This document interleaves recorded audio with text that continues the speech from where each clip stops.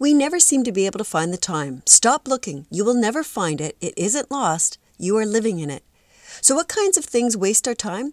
44% of the more than 10,000 people polled cited personal internet use as their number one distraction at work.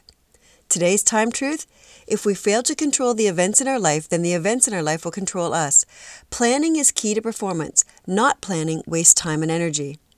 According to one survey, the average worker admits to wasting 2.09 hours per 8-hour workday, which is twice as much as their employer expects.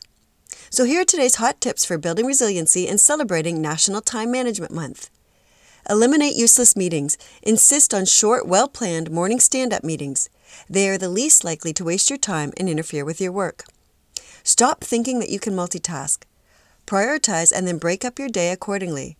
Don't move on to the next task until you're really completed the previous one. Not only will you do a better job when you're focused, you'll also force yourself to finish something within the time allotted. Come up for air. Productivity declines after a certain period, so pump up your productivity with scheduled breaks.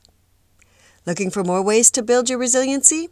Take my free online vulnerability test at WorkSmartLivesmart.com under the Resources and Courses tab.